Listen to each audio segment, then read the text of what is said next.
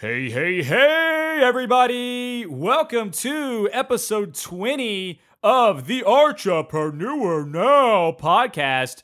I am your host, Heath Armstrong, and I am pumped up that we made it this far, episode 20, and I cannot wait to keep beasting these out, and none other to celebrate this short milestone with than Josh Earl, a huge inspiration of mine. Started out as a journalist, taught himself how to program. He's amazing with email marketing, growing website traffic, growing your email list.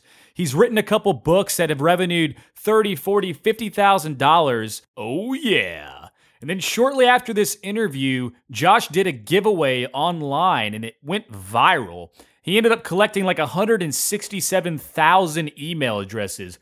Oh my God. Yeah, and it's insane story. And he did an interview with Paul Kemp on the App Guy podcast, and that interview should be coming out shortly. So check that podcast out. Wait for it to release. And if you want me to link you, send me a tweet at HB_Armstrong. Here we go.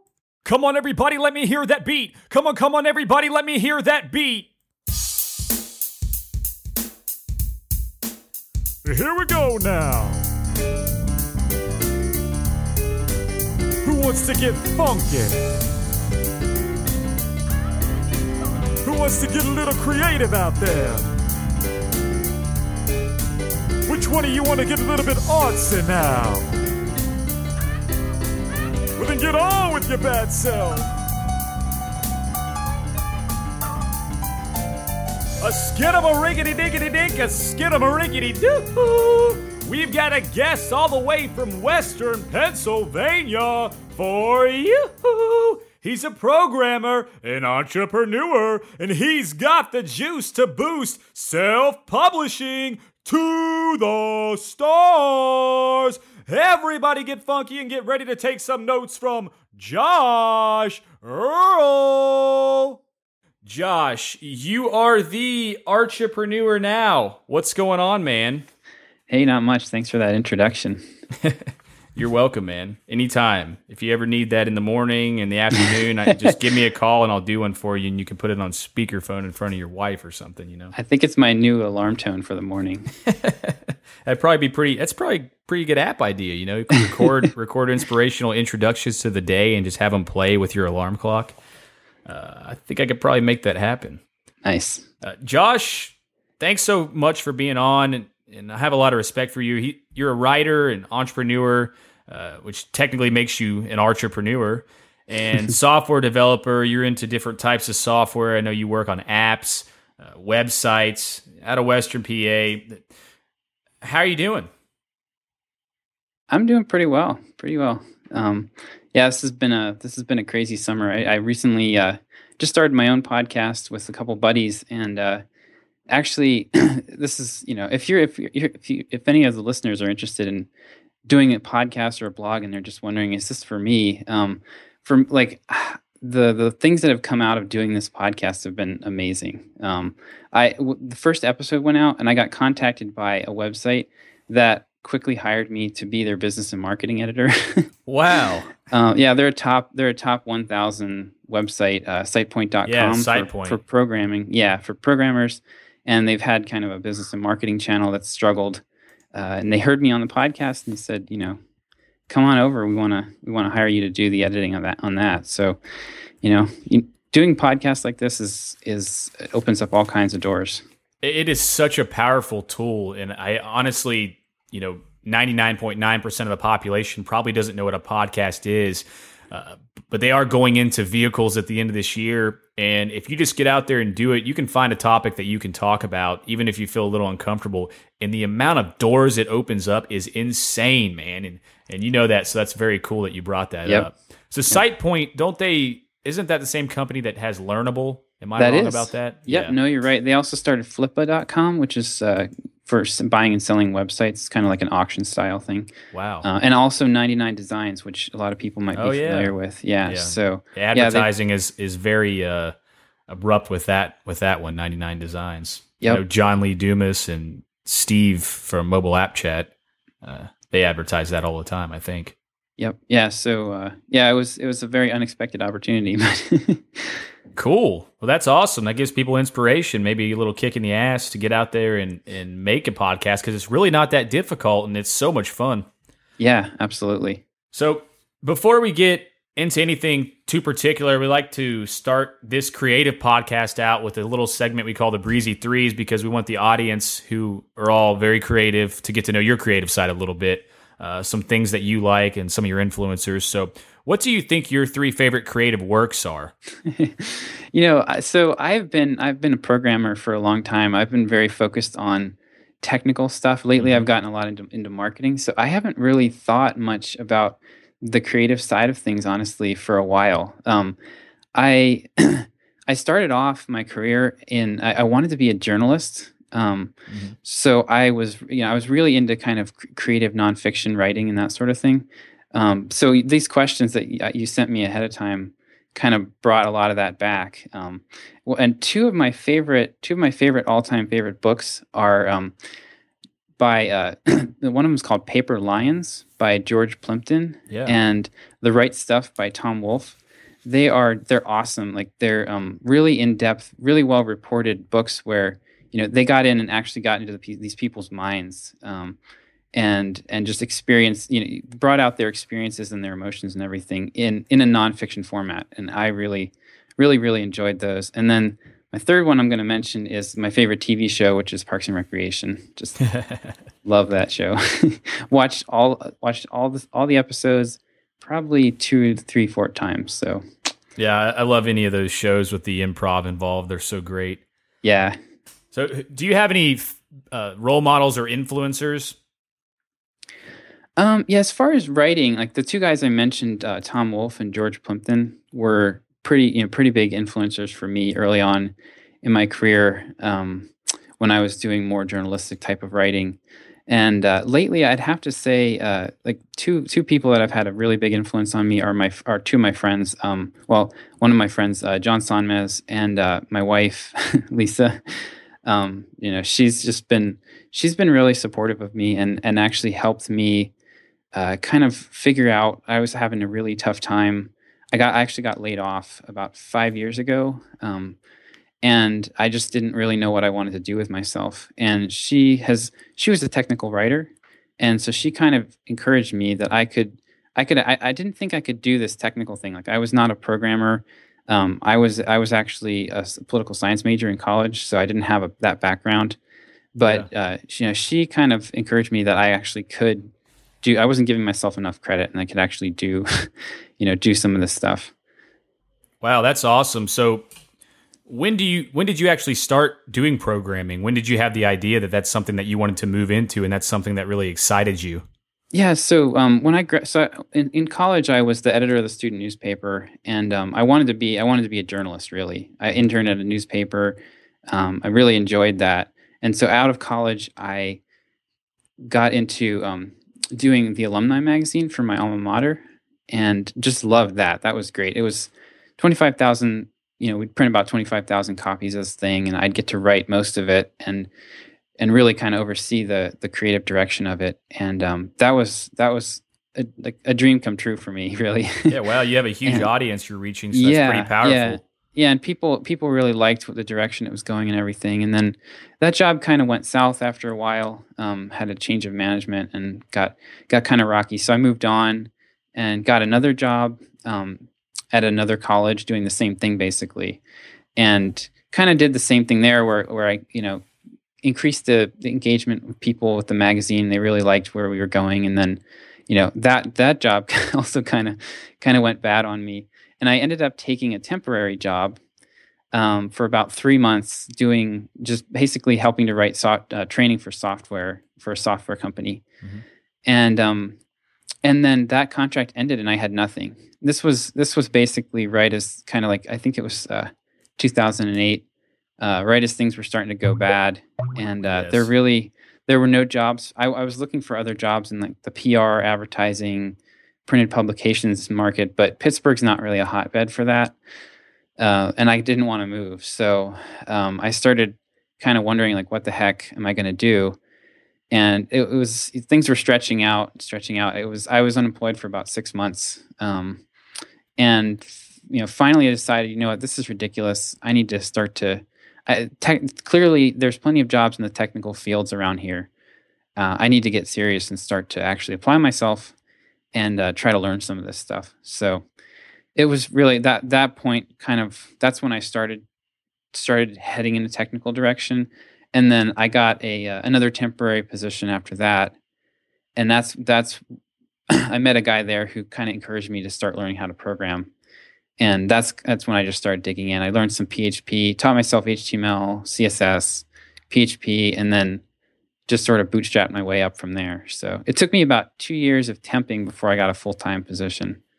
Yeah. It's tough to break in. What were some of the resources that you used early on to learn from? Yeah, that's a good question. Mostly, I had a long bus ride to get to work, so I read a lot of books. Basically, I started off with HTML and CSS and read a couple books on that, and then dove into PHP, and then started writing just basically like writing a website for a client. I also do real estate photography kind of as a side thing. Oh, wow. And this guy needed a website. So I was like, okay, I'll try to do that. So I'd never written any code before. But I just, started hacking together a little PHP site. Very cool. Yeah. So my learning was really just a lot of back and forth between reading as much as I could, till I wasn't understanding what I was reading anymore, and then trying to apply it, coming back. Yeah, one thing that I find really helps is just diving right in and breaking things and then trying to rebuild them so you can really learn how they work. So I like to take, source codes and just play around with them when I'm completely confused and I have no idea what they mean. And if you do that enough, I think you can really come out on top and understand different segments and what they're actually doing to the process in general. Yeah, exactly.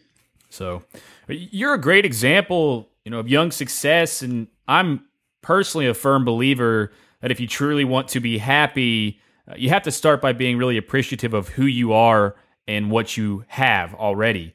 And then you can start following your passion and hold on to that. And it's not about what do I want. It's more about the natural ability to follow what actually excites you. I mean, if you want a pogo stick across the United States in your boxers and that excites you, then go for it, or if you want to write a book and it excites you, go for it. Or, maybe you want to write a book about pogo sticking across the United States in your boxers. I don't know. But if you strive to chase excitement, I think it can really change your life. Do you think that has been something that you have done? You found this software field and this tech field that there is a lot of opportunity in. Was it something that actually drew you in from excitement? I had considered, so when I was going to go to college, I was waffling between poli-sci and computer science. Mm-hmm. And I liked poli-sci at the school that I chose a little bit more than the computer science avenue. So that's the way I went.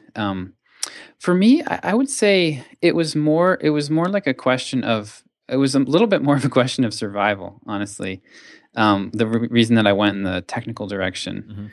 Mm-hmm. I just, I had a wife and I wanted to provide for us and we wanted to start a family. So I was looking for somewhere that I could dig in.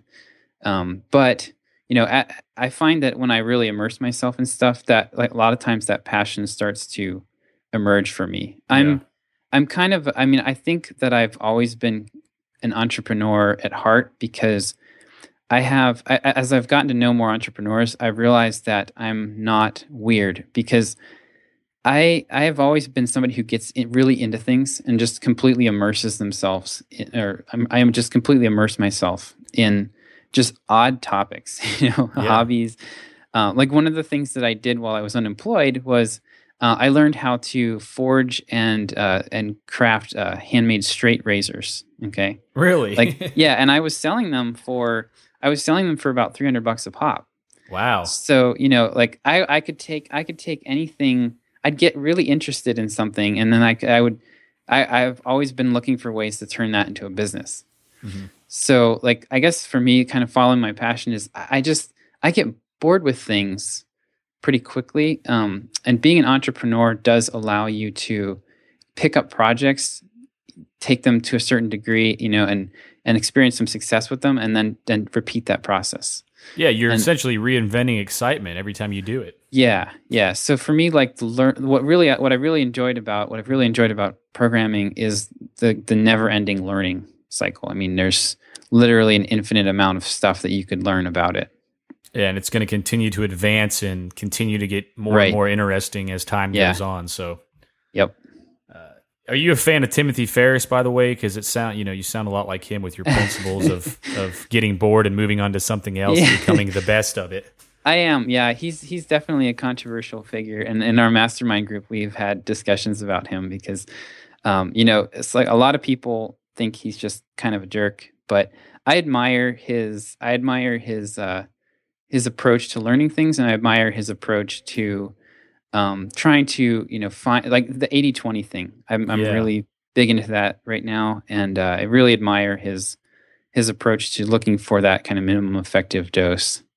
Yeah, he's fantastic, and I'm a huge fan as well. So, well, I'm going to jump right into something astonishing that you've accomplished here, kind of up front, because I think it's a huge value. And I know that being successful as self-publishing isn't a fly-by-night type of thing, but I want everyone to know that it is truly possible if you put in the effort. And you're kind of a perfect example. You managed to put in the time and the effort and the research and the blood, sweat, and tears, and you self-published an ebook, Sublime Productivity, which netted over $16,000 in royalties. Am I right?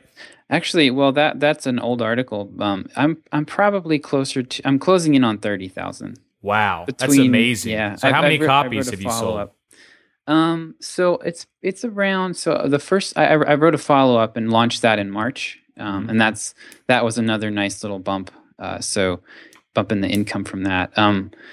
But it's probably between the two books now, probably closing in on 1,000 or 2,000 copies. Nice, man. If I had like a big crowd cheer, I'd put it into the podcast right here. I might have to edit that in, but yeah, you post this chart on your website of when you initially launched, and it shows your months, and you had some up and down months nonetheless, trying different options out, which is very cool. But you built your website traffic, you marketed your product, and you learned so much along the way. So congratulations. And how does it feel to get a taste of satisfaction after so much of that work? Honestly, I every day I feel like a failure. Really?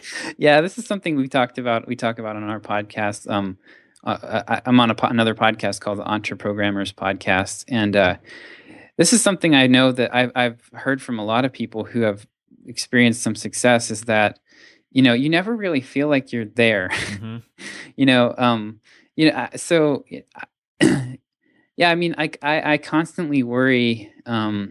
It's every once in a while I do take a look at where I've come from, and it's pretty amazing, Yeah. and I'm really grateful for it.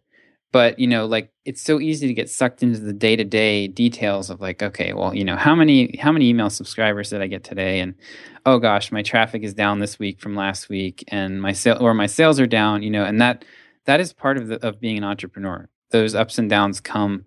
Right now, I'm in the summer months, and this is my second time through the summer with this book, and I'm realizing that the summer is just a really bad time for sales.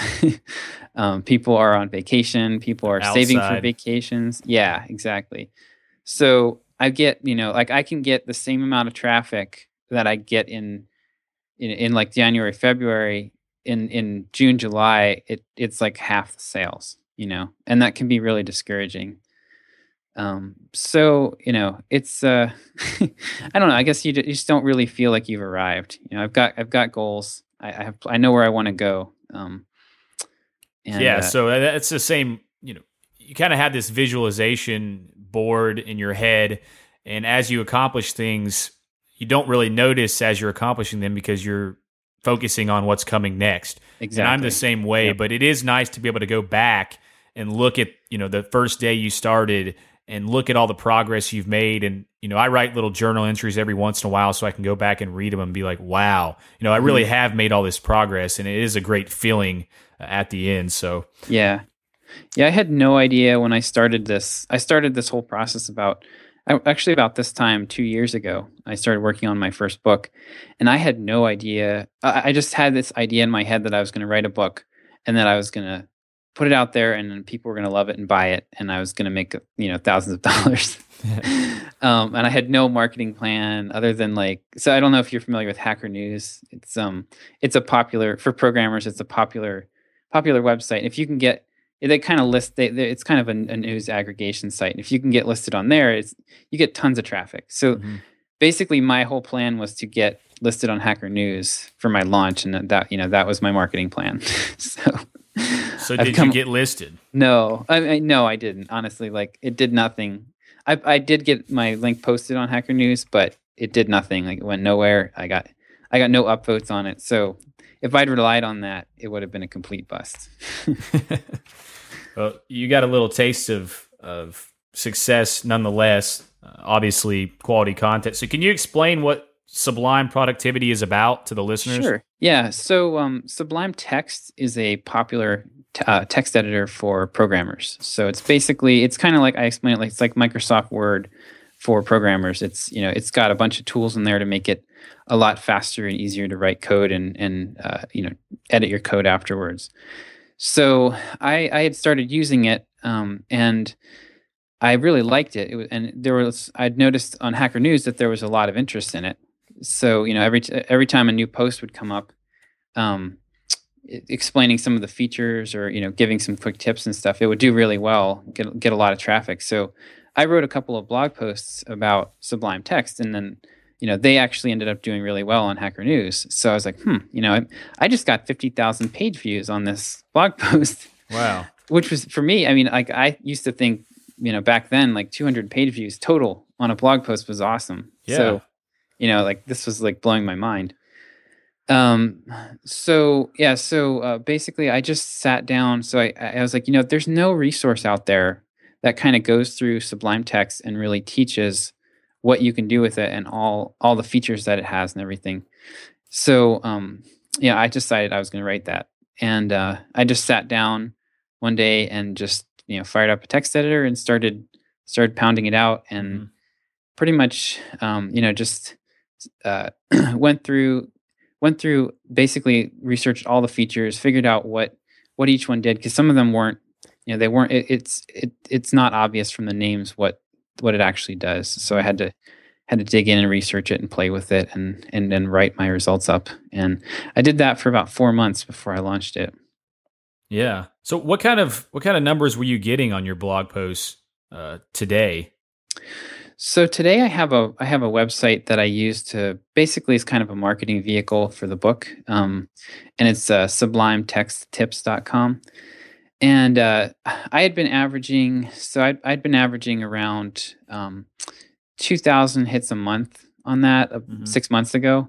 And then I just kind of lately I've doubled down, put a lot more effort into that, and started promoting it more with my Twitter account and everything. And that has actually grown now to about 20,000 page views a month. Yeah, so 20,000 unique visitors a month. So is it just Twitter, or are you using other platforms to promote it too? Mainly Twitter's actually been a huge vehicle for me. A lot of people, I'm really big into email marketing, and email marketing is the best way, bar none, to promote anything right now. But social media for me is one of the best tools to feed your email marketing. Yeah. I've had a Twitter account. I started a Twitter account shortly before I launched the book, and I've been just sort of curating good Sublime Text related posts. So I just retweet every week. I just retweet a handful of really good Sublime articles, and that has grown. So I currently have about a little over 13,000 followers on that. Yeah, wow. So that really helps. If you're just consistent with that over time, it'll continue to grow. And so that's turned into a really powerful tool. And now if I tweet a link to one of my own blog posts, it's kind of an instant 250-ish hits, Yeah. Amazing. So you're getting what you used to get overall instantly. Yeah. Yep. Yeah. Cool. Was there anything that you tried that really didn't work in promoting or boosting the traffic? Yeah, lots of stuff.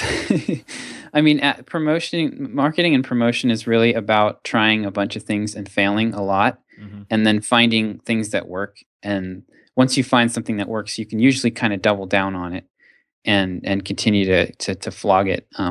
So yeah, some of the stuff I've tried, I spent about $600 on an ad with a big newsletter, email newsletter, that has about 250,000 subscribers, I think. Hmm. And so my book sells for $22, and I thought, I surely, with 250,000 subscribers, I can sell enough books to at least earn my money back. Yeah. But no, no. Really? Yeah, I ended up losing about half that money. So Well, I you would can probably would have lost it too. you can lose your shirt with advertising really quickly if you're not careful. Yeah. One of the things I've learned is that you don't want to ever, well, unless you really are really really good at marketing, you don't generally want to promote. You don't want to pay to advertise your paid product. You want to pay to advertise something free that is like a kind of a lead generation tool. So Hmm. what I've started doing lately, I just placed a sponsorship in a PHP related newsletter. But what I did was, instead of advertising my book, I advertised my free newsletter, my email newsletter. Hmm. And that actually did really well. I got 150 signups out of that, and should probably over the long term will make some money. They have a fairly small audience. They only have 700 people on their email list, and they get about 10,000 visitors a week. And I was Yeah. able to get 150 new leads from that. So, It was a very trusted email list then. And mhm, that's a really great point. You want to pay to advertise something free and not a paid product because you'll right, get a much higher conversion rate, and then you can use that audience to try to market your products to. right, It's yep, very smart, and I guess it's so simple, but the normal person wouldn't actually think that way, you know? yeah. It took me a Uh, while. Took me quite a while to figure that out. yeah. Yeah. That's awesome. So you definitely found a problem that you were having, and you realized if you solve the problem by writing this book, essentially, you have a product to market to others that are in the same position. So for a younger developer or writer thinking about taking a leap and creating a product or writing a book, what would be kind of your advice or recommendations on pinpointing a target product? Do you think solving a problem for yourself is enough of a reason, or should you really analyze the demand for what others need in the market? Yeah, I mean, it's kind of that's a very very good question.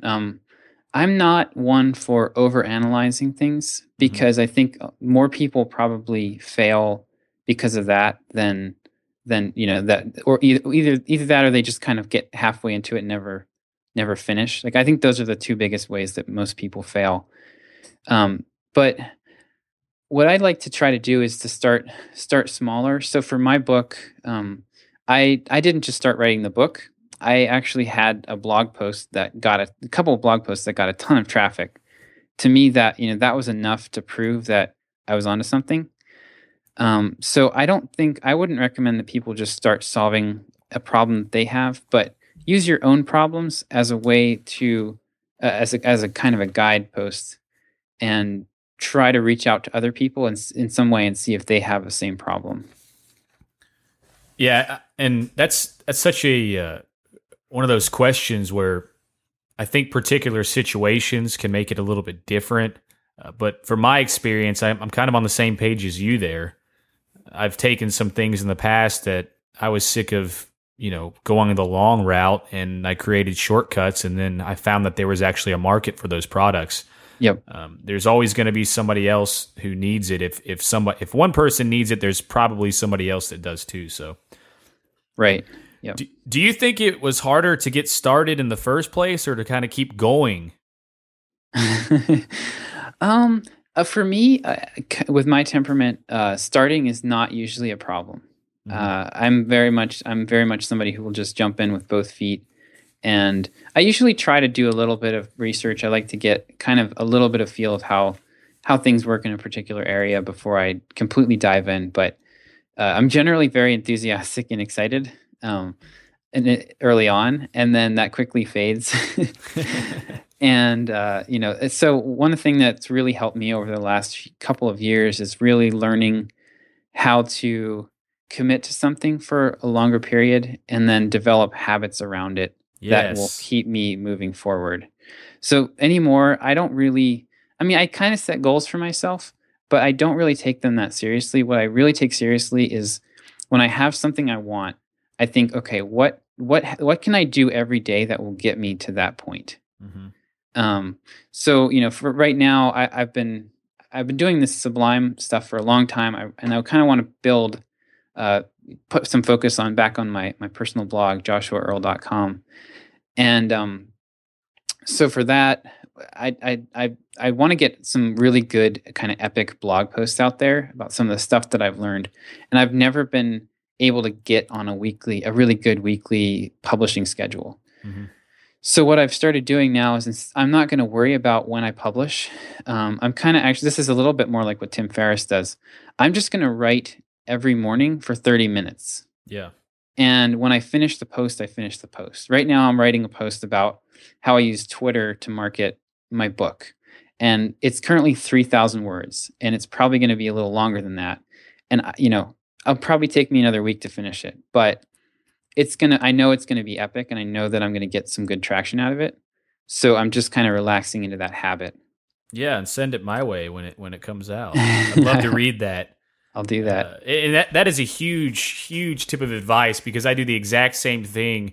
And I follow a practice. It's actually called the Miracle Morning. It's a Hal Elrod thing, but I make sure to read 30 minutes every morning and scribe 30 minutes every morning. Mhm. And even if you're just writing down stuff that when you're writing it, it's just horrible. Over time, if you consistently make those habits, you will build a whole pool of Right. information that you can make epic things, as you were saying, out of. Exactly. Yeah, the habit, I treat the habit as more important than the goal. So, like, I recently, 6 months ago, I wanted to get back into weightlifting. Mhm. So, I'm kind of a skinny guy. I've always been a skinny guy. I kind of would like to change that. So wanted to get back into weightlifting. So I signed up for the gym. What most people will do is they'll go 5 days a week, for an hour or two and hammer themselves, and they won't be able to walk the next day. And and then like 3 weeks later they'll quit, but they'll keep paying their gym membership just out of pure shame. And actually, this is how the whole fitness industry, like, they Yeah. count on that behavior, because they don't have enough capacity in those fitness centers to actually hold everybody that signs up. But so what I did instead, though, was I just went to the gym, and at first, like, I signed up at the Y, and I just walked for the first month. I just walked for 20 minutes, and it was really easy. And I just wanted to get in the habit of getting out of bed, Mhm. getting in my car, and driving to the gym, because that's like the hardest part. Yeah. If you can do that, you can do the rest. And it worked. I'm still going 3 times a week. This morning, I was thinking on my way to the, I was sitting in the car on my way to the gym. I was like, how did I even get here? Like, it's just so automatic. Yeah, And if you can, it's in if your you, unconscious habits now. yep, yep, yeah. I do the same thing. I actually get up, and the first thing I do is I do a little stretching. I drink a couple glasses of water, and then I do a quick 2 or 3 mile run every single morning. And before this year even started, I did not run at all. Hmm. And I had this goal that I wanted to run 200 miles for the year. Well, when you run 2 to 3 miles a day, that 200 miles is just that's petty. I mean, Yeah. you far exceed that. So it's kind of amazing the things that you can do if you just create these little habits. Yep. And so, what do you think your ultimate? I know you say that you're not huge on goals, but you create these long-term goals, then you Yeah. make baby steps to work towards. For you personally, what do you think your ultimate long-term goal is? I kind of, it's for me, it's almost more of a lifestyle that I want. Mhm. I have a pretty good lifestyle right now. I work from home. I have a full-time job, and it's, stable job with good pay and everything. And I really like my coworkers, but I kind of have this lifestyle that I'd like to have someday. I'm a big fan of Stephen King, and Mhm. in his On Writing, he kind of describes his daily routine, and he gets up every morning and he writes I think he writes 2,000 words, and it's like, it's basically, I think it's like from 8 to noon, roughly, most days. Then he spends the afternoon kind of refreshing himself and reading, and take kind of consuming a little bit Mhm. to sharpen the saw. And that type of I really want to get to where I have that more kind of a little bit more relaxed lifestyle. So that's kind of my ultimate goal. For me, that means I probably, long term, I'd like to run my own business and have it be something that can support me and my family well, in a reasonable, for me, like 20 hours a week worth of work, and that's totally achievable. So that's kind of what I'm working towards.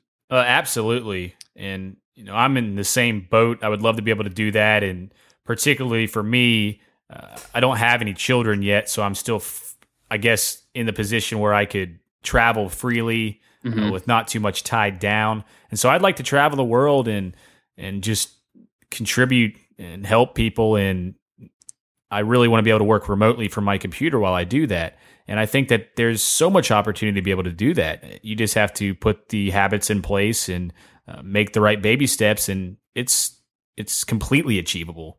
So I'm getting excited. It's on my affirmations every morning, and I know it'll happen. And I'm sure that you Yep. will be at yours before you even know it.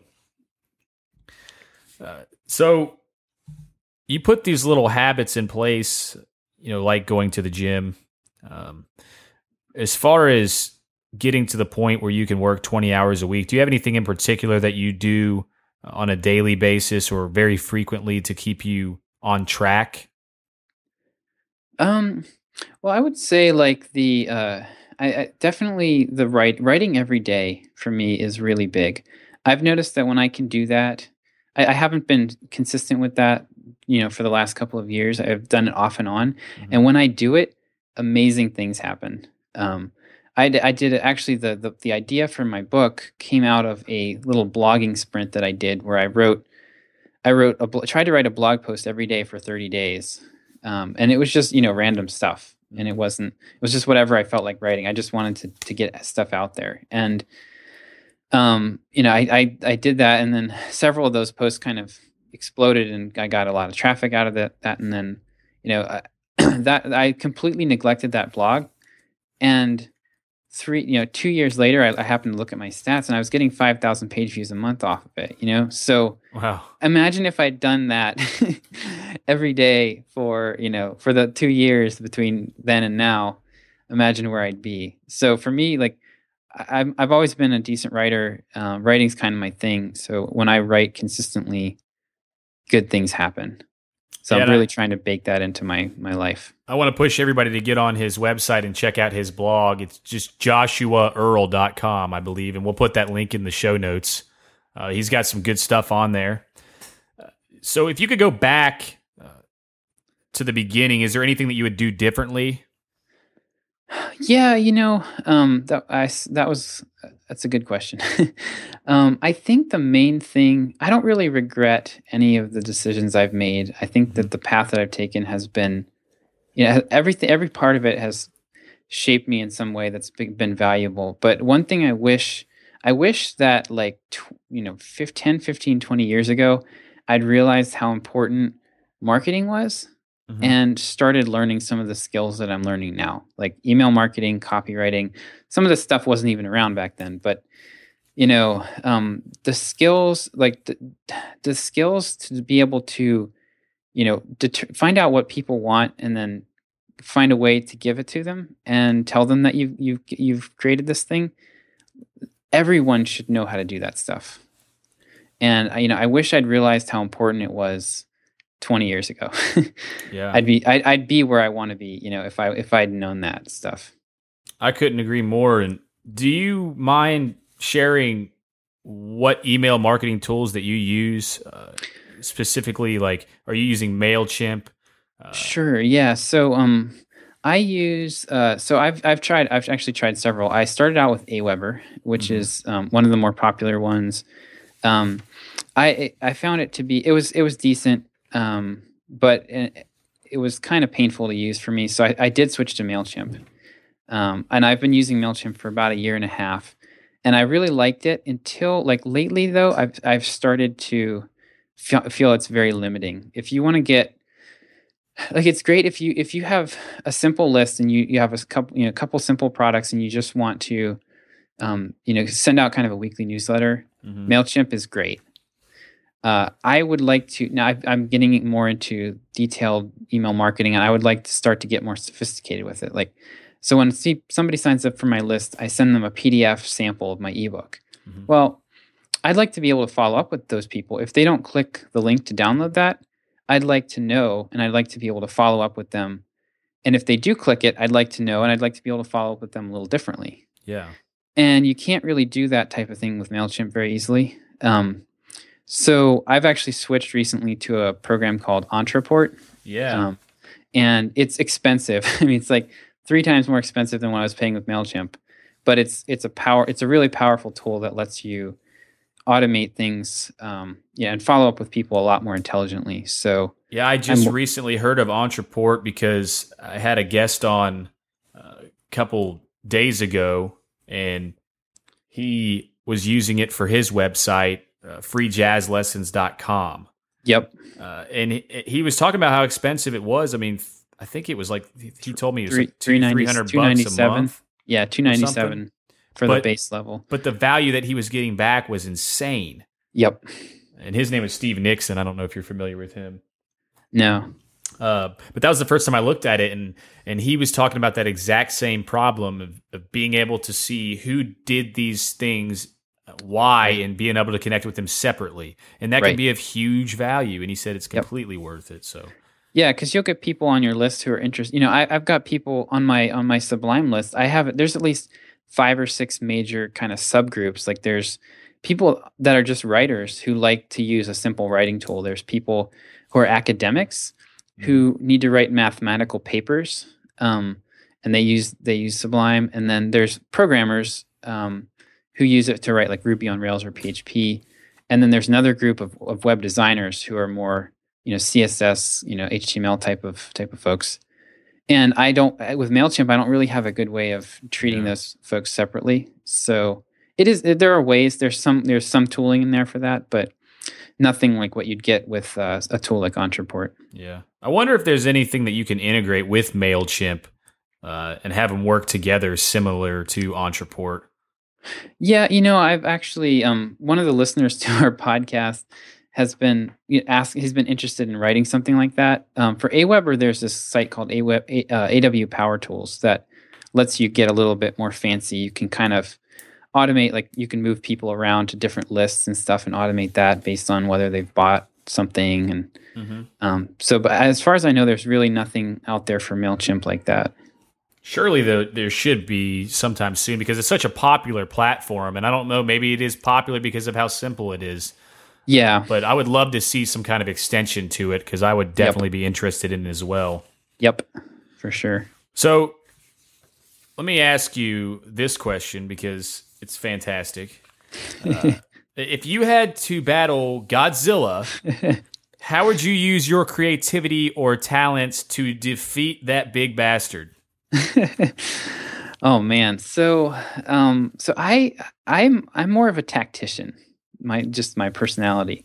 So I think I would be the guy. I would be the guy who just annoys him to death.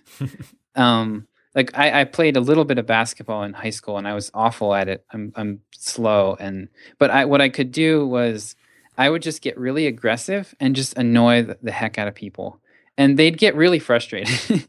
Like I would just be all up in their face and they, just trying to steal the ball on defense because I couldn't shoot. All I could do was steal the ball, basically.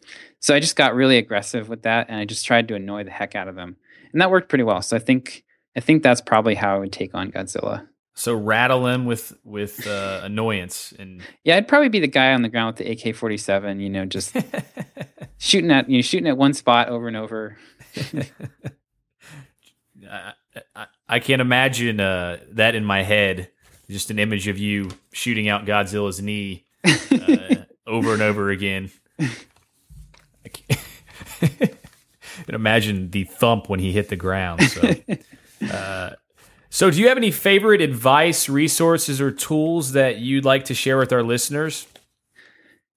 So one of the things, kind of the stuff for me that's been huge has been like this habit stuff that we've talked about. But one other little tool that I really like that probably a lot of your listeners have heard about is the Pomodoro technique. And the Pomodoro technique is basically a system where you kind of train yourself to work in 25-minute bursts, and then you take a 5-minute break. And you treat over the course of the day, you keep track of how many complete 25-minute periods you've managed to finish without the rule is you're not allowed to be distracted during those 25 minutes. So I've applied that in both in my work, my day job and my writing, and that has been huge for me. It's really taught me to focus, and you've got a lot less mental capacity every day than you think you do. So it kind of teaches you to budget that. For me, I find that after a set number of Pomodoros, so kind of the 25-minute periods, I'm toast for the day. Yeah. So you really have to learn to kind of conserve that mental power and try to use it for the most important things. So check out. There's a really good book called The Pomodoro Technique Illustrated on Amazon.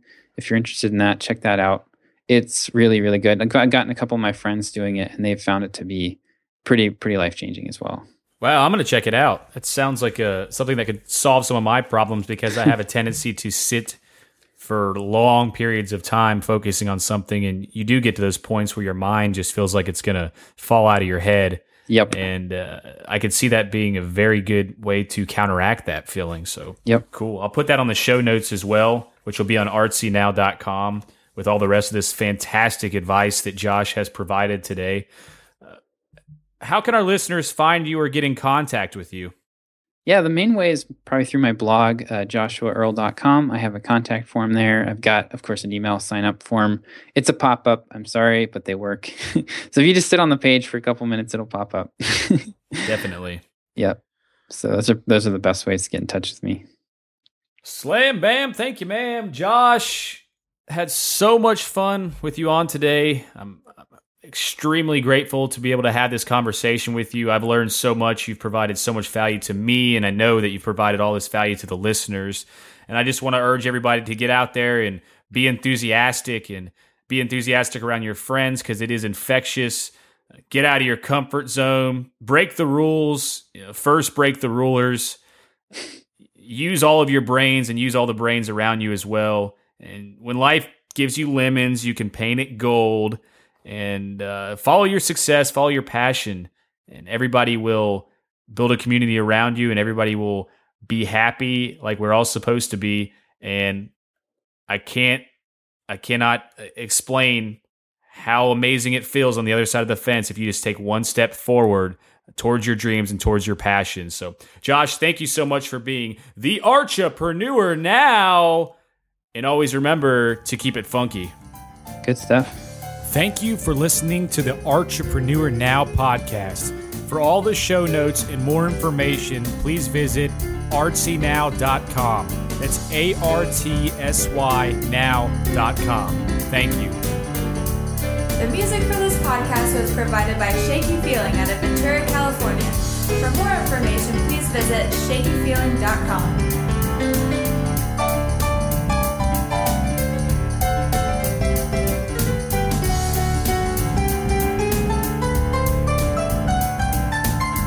Keep it funky.